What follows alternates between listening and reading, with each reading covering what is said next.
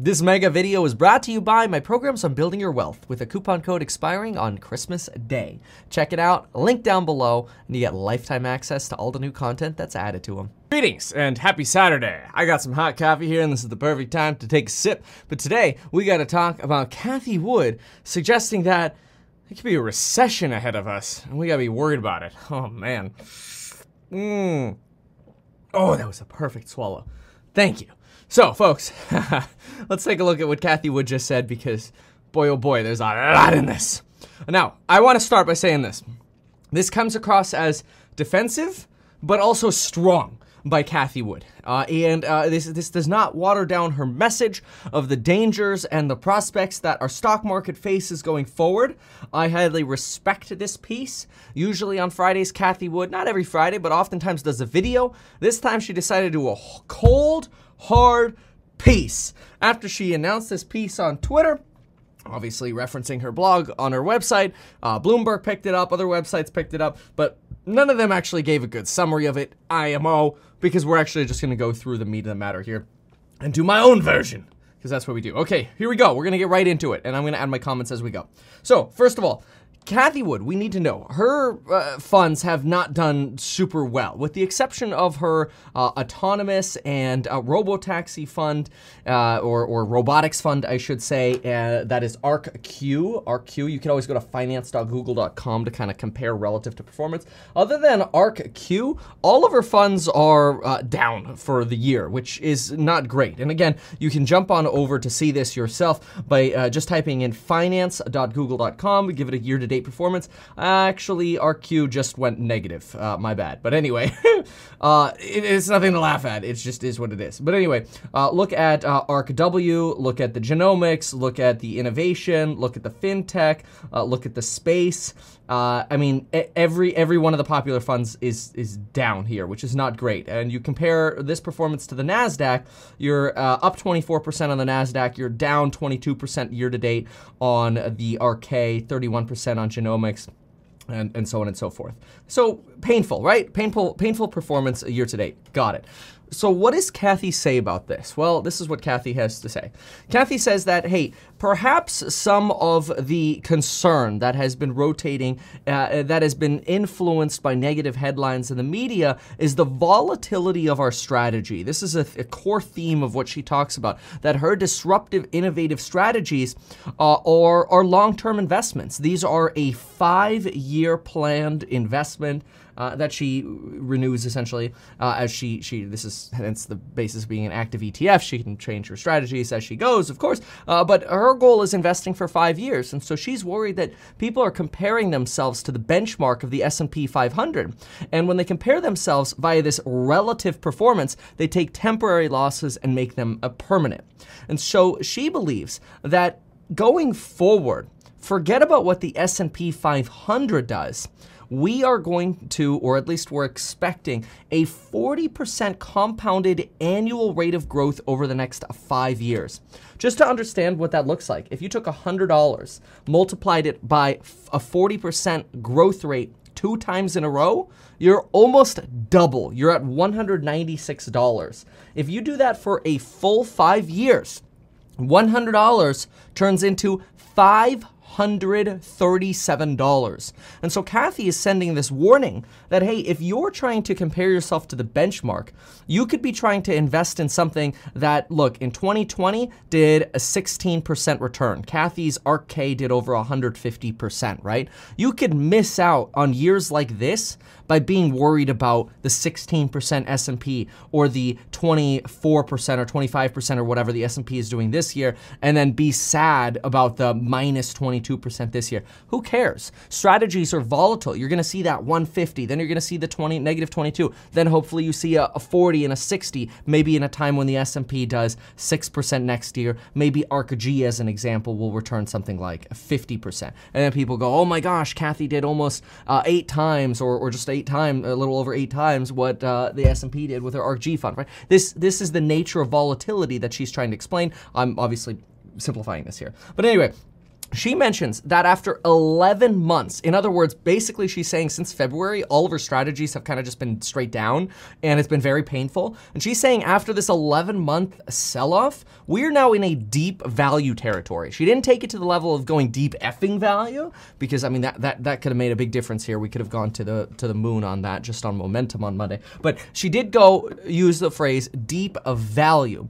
And she purposefully does this because what she's trying to do is she's trying to compare value stocks to deep value. And for her opinion, or in her opinion, and this is what she's talked about, just putting together a lot of information from Cathie Wood over time, her opinion is that a lot of apparent value stocks, like I don't know, more of your classic kind of like the Coca-Colas of the world or whatever, these companies are going to get potentially replaced by disruptive innovation, and that these will end up being value traps. Maybe Coca-Cola is not the best example. Maybe a Ford Motor Company is a better example, where it's like, hey, is Ford actually going to be able to innovate and stay the course with companies like, whether it's Xpeng Motors, which Cathie Wood recently started investing in China, or Tesla, or some of the pure EV plays? You know, this is her argument, right? And her argument is that the same is true in a lot of the companies that have been terribly sold off this year, specifically in the genomic space, where they've become so cheap that not only do they look like value, but they're disruptive value rather than potentially being value traps that'll get replaced by innovation. These deep value plays are things that can 5x over the next 5 years. This is a big selling feature she's talking about. She's like, don't compare me to the S&P 500 when we're investing in deep effing value. So much, I mean, she's got to be professional, right? So let's keep it clear. But anyway, you know, this is where she spends a little bit of time talking about how she does not believe that her disruptive strategies, her investments into companies like DocuSign, Teladoc, or Zoom, she does not believe that these companies are companies that are necessarily overvalued, but she also disputes the argument that these are just stay-at-home plays. She argues that, look, you've got a company like Zoom that's down 68% from peak to trough, or DocuSign 56%, Teladoc 70%, top to bottom, high to low, right? And this at the same time as you've got companies like Zoom and DocuSign crushing it in terms of revenues. EBITDA increased 58% over at Zoom since the fourth quarter ended July 2020. That's incredible, right? So these are things where she's saying, hey, look, we've got a lot of potential growth in these. Don't just call them stay-at-home plays. Now, one thing that I dispute with Cathie here is that I think what they may have missed here a little bit is trade psychology. Now, I understand she is the 5-year investor. Trade psychology is something that maybe is in her opinion going to be less important over 5 years. I respect that. But here's what I mean when I say trade psychology. When the pandemic struck, people fled. There was a flight of people to DocuSign, Tdoc, and Zoom, because these were not just stay-at-home plays, as Cathie's saying, because she's saying, hey, they're not just stay-at-home plays. I agree. Here, let's write this right. Stay-at-home. They're not just stay-at-home plays. They're innovative plays. But the thing is, people were not going to Teladoc and Zoom and DocuSign for innovation. Cathie's like, hey, I'm all in on this for the innovation. Well, sorry, people were not trading into these stocks for innovation. They were trading into them as a stay-at-home safety play. Because if they were exposed to Carnival Cruise Lines or the airlines or whatever, they didn't have safety. So those investors were able to flee to the stay-at-home cohort to invest in. But now stay-at-home has been on this downtrend, and the Carnival Cruise Lines and American Airlines have been on a downtrend because of Omicron.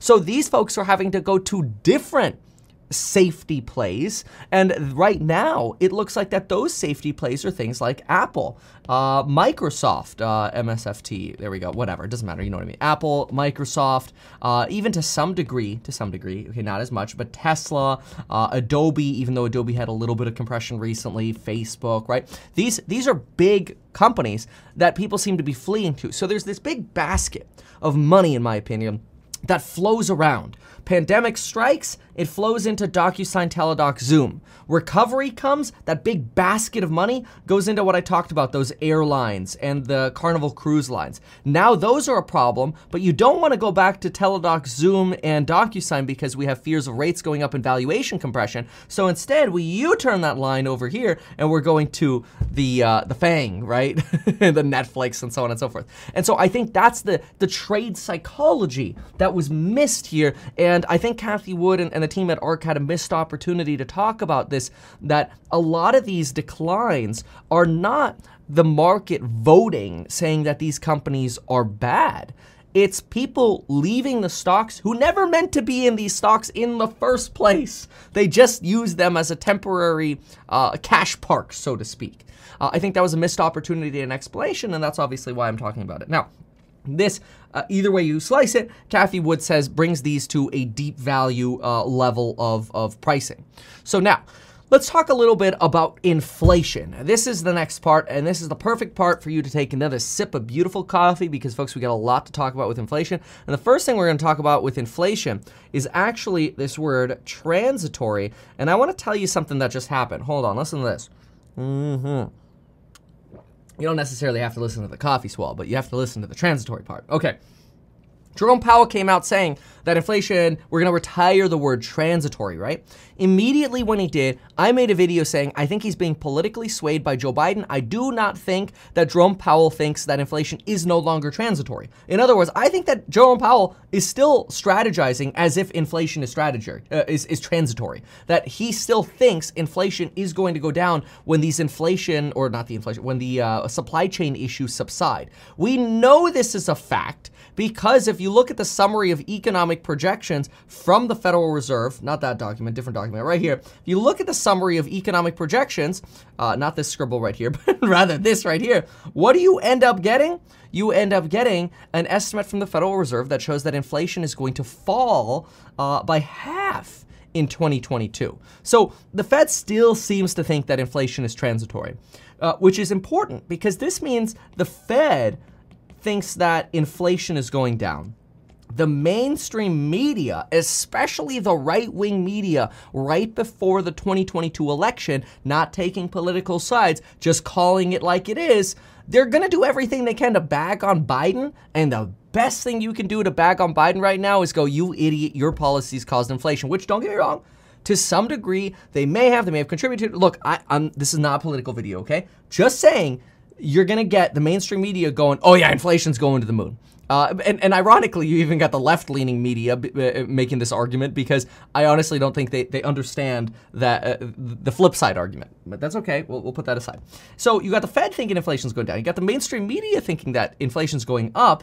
But then guess where Cathie Wood falls? She actually somewhat aligns with the Fed.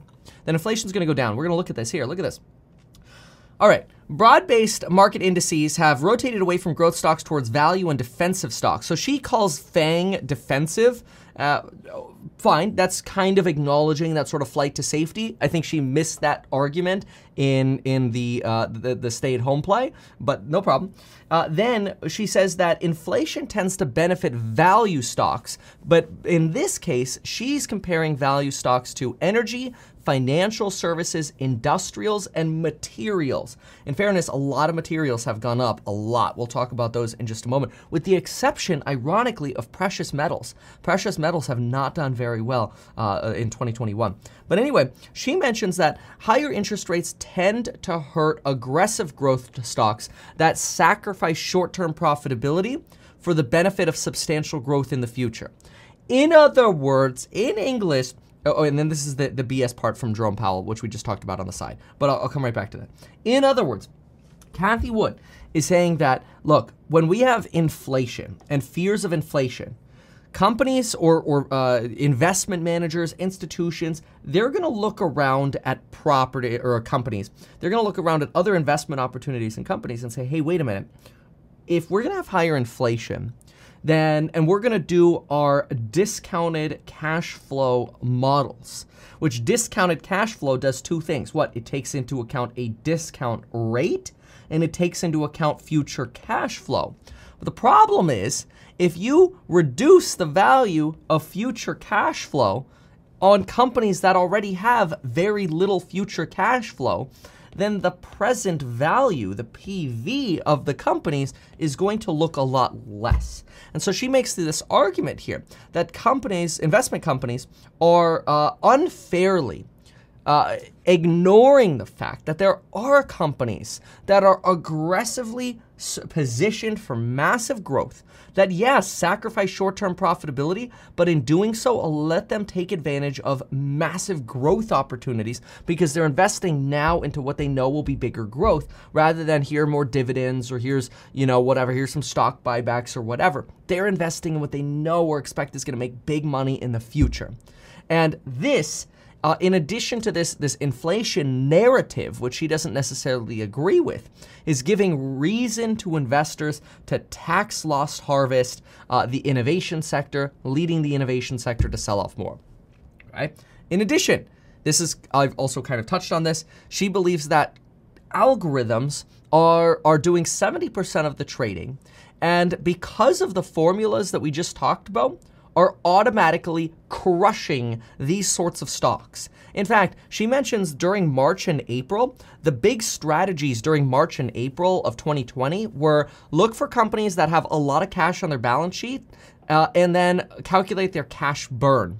In other words, this was very, very common. I remember this stuff. I mean, this is crazy, and not that it was really long ago, but I remember doing even these types of calculations. People would go in and say, okay, American Airlines, they got $20 billion in the bank. They're burning $5 billion a month. Okay, got it. They're $4 billion, or they're 4 months rather away from bankruptcy. If they get an infusion of $10 billion bailout, okay, cool. That gives them 6.5 months. All right, we still think they're gonna go bankrupt. Sell.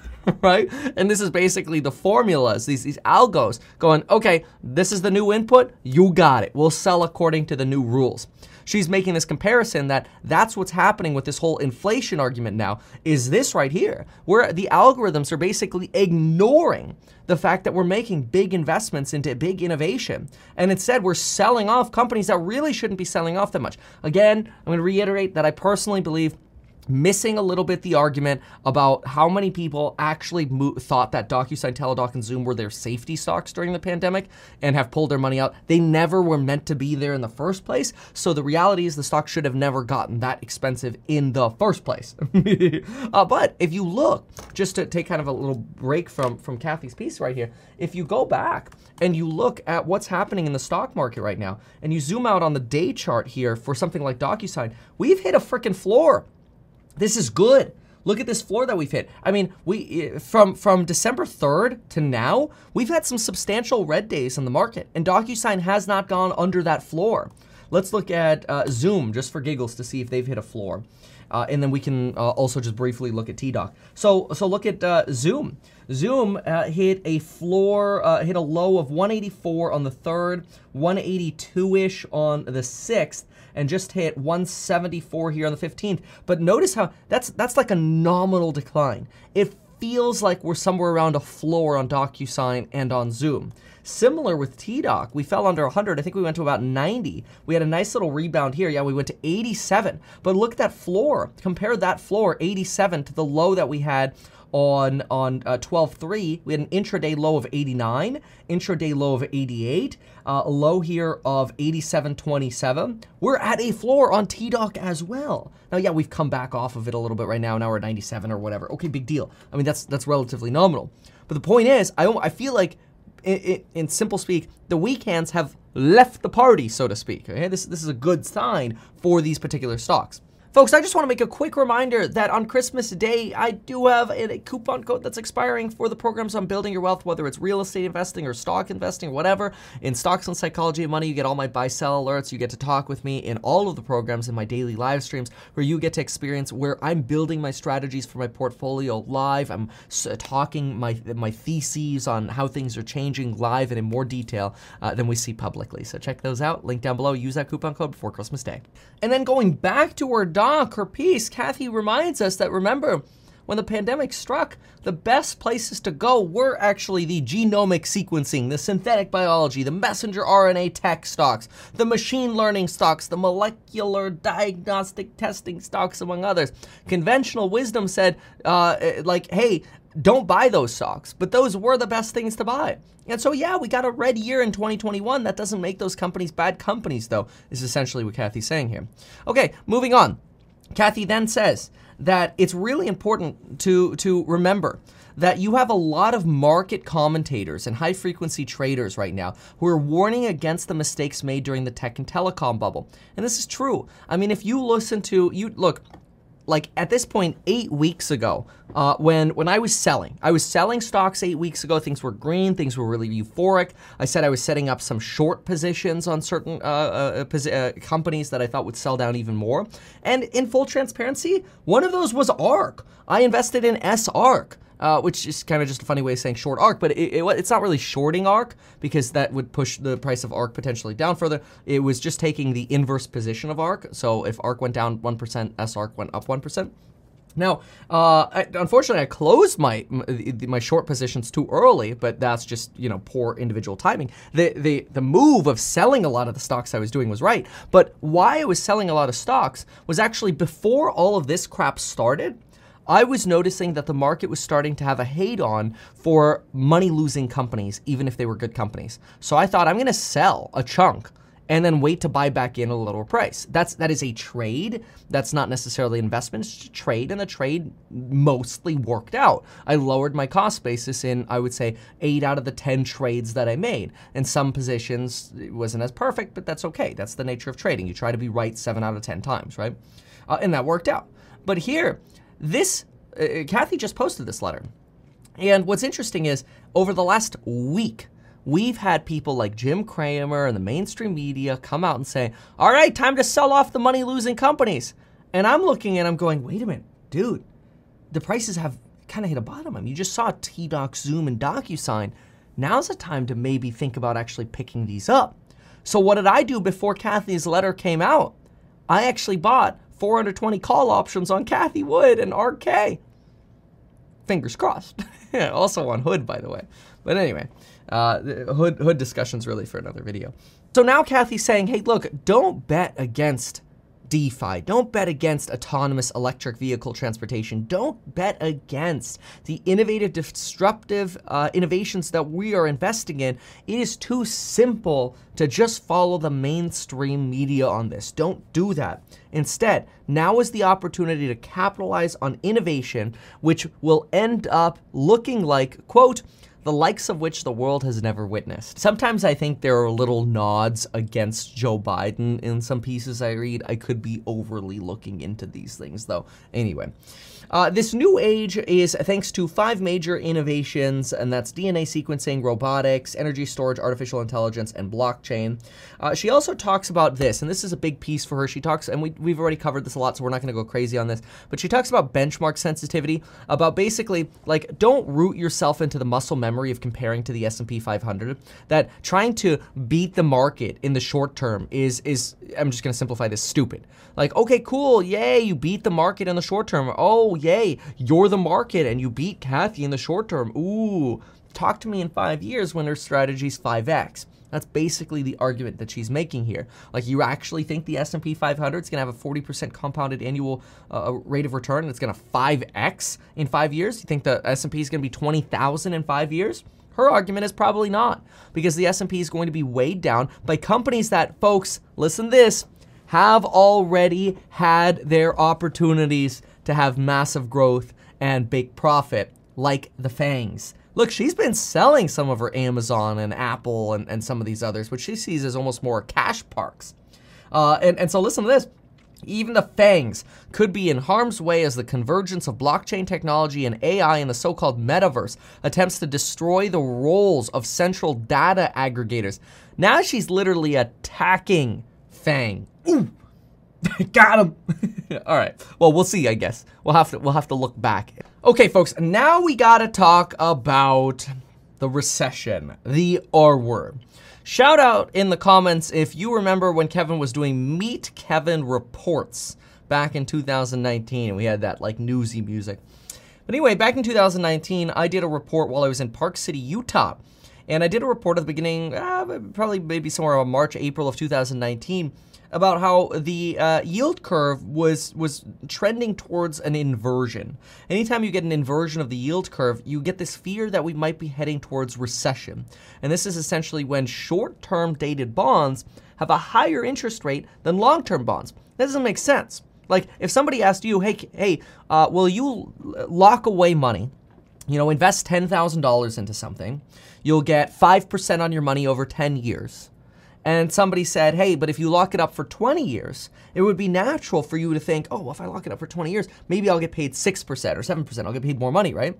Well, when you have an inversion of the yield curve, somebody goes to you and says, hey, we'll pay you 10% interest if you lock up your money for 2 years. Just as an extreme example, it's like, wait a minute, why am I getting paid more for a shorter period of time? That's odd. That's when you get the inversion of the yield curve. When that happens, the market is flashing this red warning sign going, we're heading towards a recession. And that's what you don't want. Now, one of the reasons this is really odd, that we might be heading back to this potential inversion of the yield curve, which is what Cathie Wood starts talking about right here. One of the reasons we're seeing this is because in the opinion of Cathie Wood, she does not believe the bond market thinks that inflation is here to stay. She thinks that the bond market is sending us very clear signals that inflation is not going to be worse over the long term, that inflation is going to go down. And in fact, you can see this by looking at something a little bit simpler. It's the 10-year Treasury yield, okay? Go over to the 10-year Treasury yield, which is right here. And remember how everybody got really nervous about inflation at the beginning of the year? And we had this skyrocketing of the 10-year bond yield? But then the 10-year bond yield fell in the summer as the inflation fears went away. Then Delta came around, all the supply chains got whacked over the head, and then we had these inflation fears come back, so the 10-year bond yield went up again. Now we're at like peak bond or peak inflation fears, and look at where we sit. We're sitting at 1.4, which is like over here. It's chopping out all of the big fears that we've had. So why? Well, in the mind of Cathie Wood, the bond market does not believe that the Federal Reserve is going to be capable of raising rates as much, and then instead the bond market is telling us we're heading towards not only a very flat yield curve, but that we could potentially have an inversion of the yield curve. In fact, get this, the Financial Times yesterday reported that the Federal Reserve, in their statement of or summary of economic projections, which is right here, believes that the federal funds rate right here is going to be 1.6%. at the end of 2023. Well, the Financial Times came to us, and the Financial Times said the bond market for Fed funds futures is pricing in 1.27% end of 23 Fed funds yields. That means if the yield is 1.27%, but the Fed is projecting 1.6%, then the market's basically saying, hey, we don't think you're going to get to that level, Fed. We don't think you're going to be able to raise rates that high because inflation's going to inflect down. Mainstream media ain't telling you that, but the bond market is making it very clear. The people actually betting with their money on inflation, which is where you bet, or where you want to bet on inflation, you go bet in the bond market. They're saying inflation's going to go down, which is potentially reiterating that Cathie could be right about her growth strategies. But anyway, listen to this. She mentions here that the bond market seems to be warning the Fed not to tighten. Since February, the yield curve measured by the difference between the yields of the 10-year and the 2-year has flattened, pointing to a rising probability of recession, lower inflation, or both during the next year, folks. Cathie's basically saying, look, if Fed Chair Jerome Powell stays on this harsh path, the bond market's sending us all a signal that we could be running to not only a deflationary environment in 2022, but also a recession in 2022. Now, going back to deflation, we got to understand this. When we have inflation, we increase our discount rate, meaning we're discounting future cash flow more. It means that future cash flow is worth less to us, which means money-losing companies have their values go down. Deflation, you lower your discount rate. You could potentially have a negative discount rate if you're looking at certain countries, especially in like Europe, which would actually substantially increase the value of companies in the future that right now are getting crushed under this fear of inflation. And this is why Cathie believes that if we head towards deflation, which she actually says her conviction in is growing, she acknowledges that she could be wrong, but she believes that deflation is coming in two forms, both cyclically and non-cyclically, which is a permanent destruction of pricing, then we are going to want to be investing in innovative companies that take advantage of things like industrial robots, batteries, and the innovations that she's talking about. She regularly talks about Wright's Law and that every cumulative doubling reduces costs by a certain percentage. She believes the cost of robots, that every doubling in the number of robots we have reduces costs by 50%, and the doubling we have in batteries reduces costs by 68%, and AI training costs are plummeting, and that basically, unless you're investing in innovative companies, when it comes to deflation, you're gonna get whacked. And so I'd like to say that in a deflationary environment, what you want to do is ideally, you want to find two characteristics, two main ones.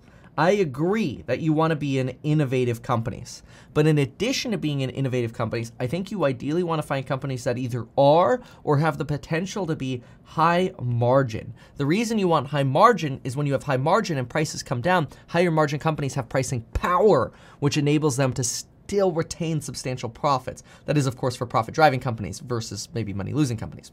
And this accelerates our ability to see cost declines on the S-curve of production. That is, of course, the manufacturing ramp.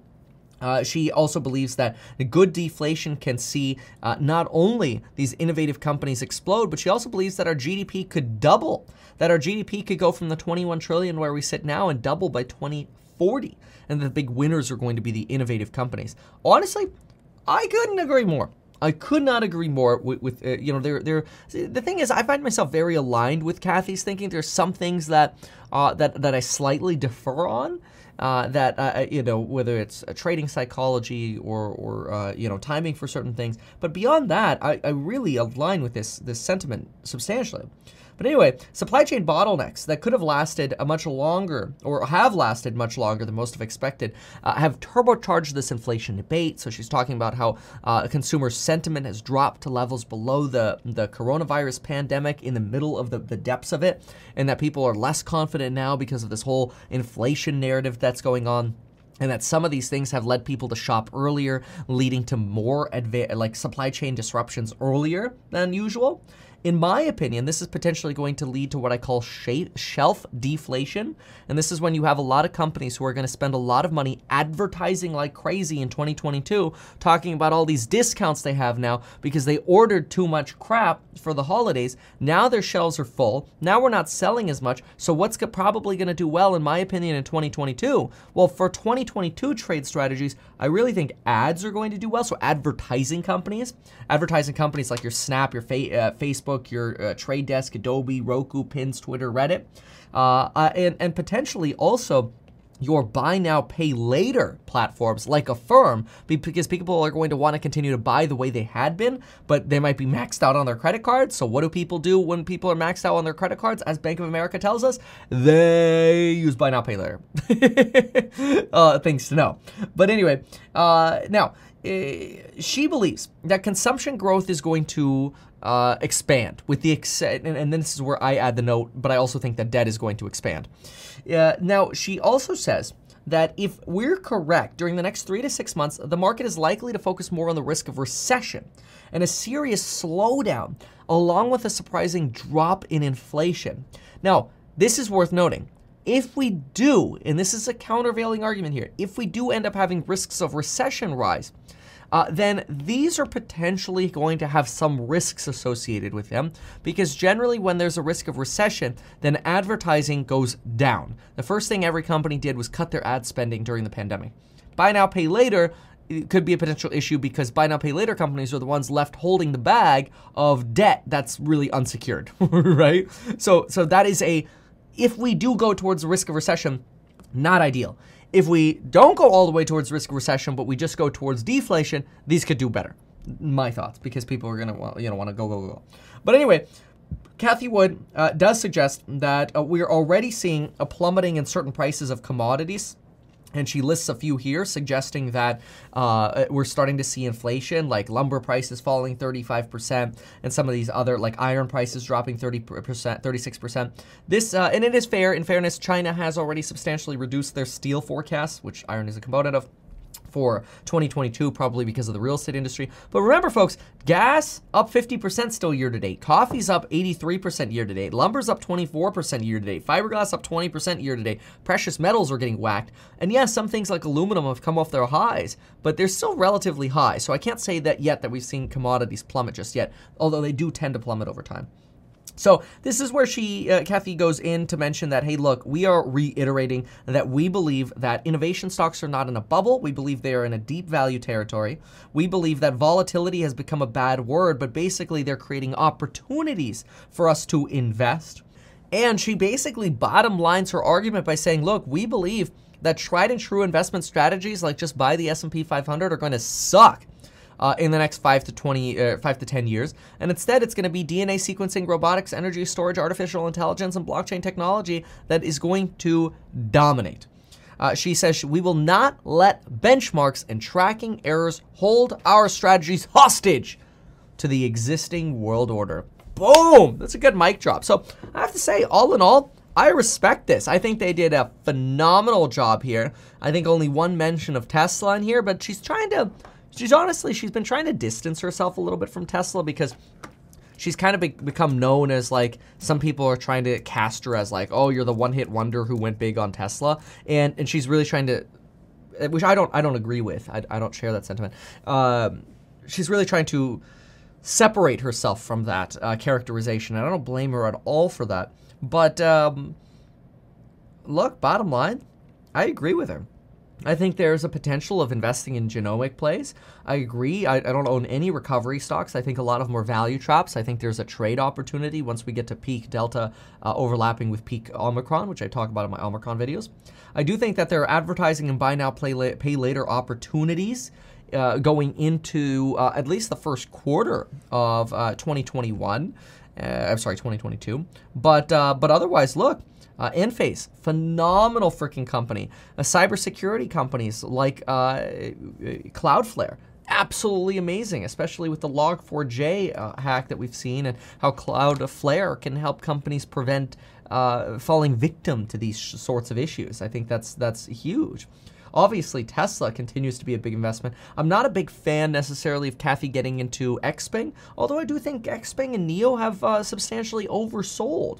Other companies that personally I'm a big fan of, Etsy, although you could see some consumer excitement rotate down, although I do expect prices are going to come down. We're going to see some dramatically really good sales numbers from Etsy as people clear out their inventories. Matterport's a disruptive innovation. This is absolutely phenomenal. NVIDIA, you can't go wrong with them. Trade Desk for the advertising, absolutely frickin' love them. SoFi and FinTech, smaller position, but like them. You got headwind risk potentially if rates go up, but we don't think rates are going to be able to stay high that long. Potentially opens the door to looking at companies like Rocket Mortgage or United Wholesale, right? Affirm as the buy now, pay later option. EXBI is innovative in the real estate investing space. And Palantir as a potential, the fintechs like PayPal, Square, and of course the others like the other stocks that we like of course Tesla, phenomenal. So these are some that I've been keeping an eye on and adding positions to. Roku, Snap for advertising as well. But anyway, these are all my thoughts on what Cathie's just said. Her warning regarding recession, something to keep an eye on regarding your portfolio. Want to balance your recession and deflation, or keep an open mind to recession and deflation when you look at balancing your portfolio. And folks, that's it. If you found this video helpful, consider checking out my programs on building your wealth, link down below. And folks, we'll see you in the next one. Thanks so much. Goodbye.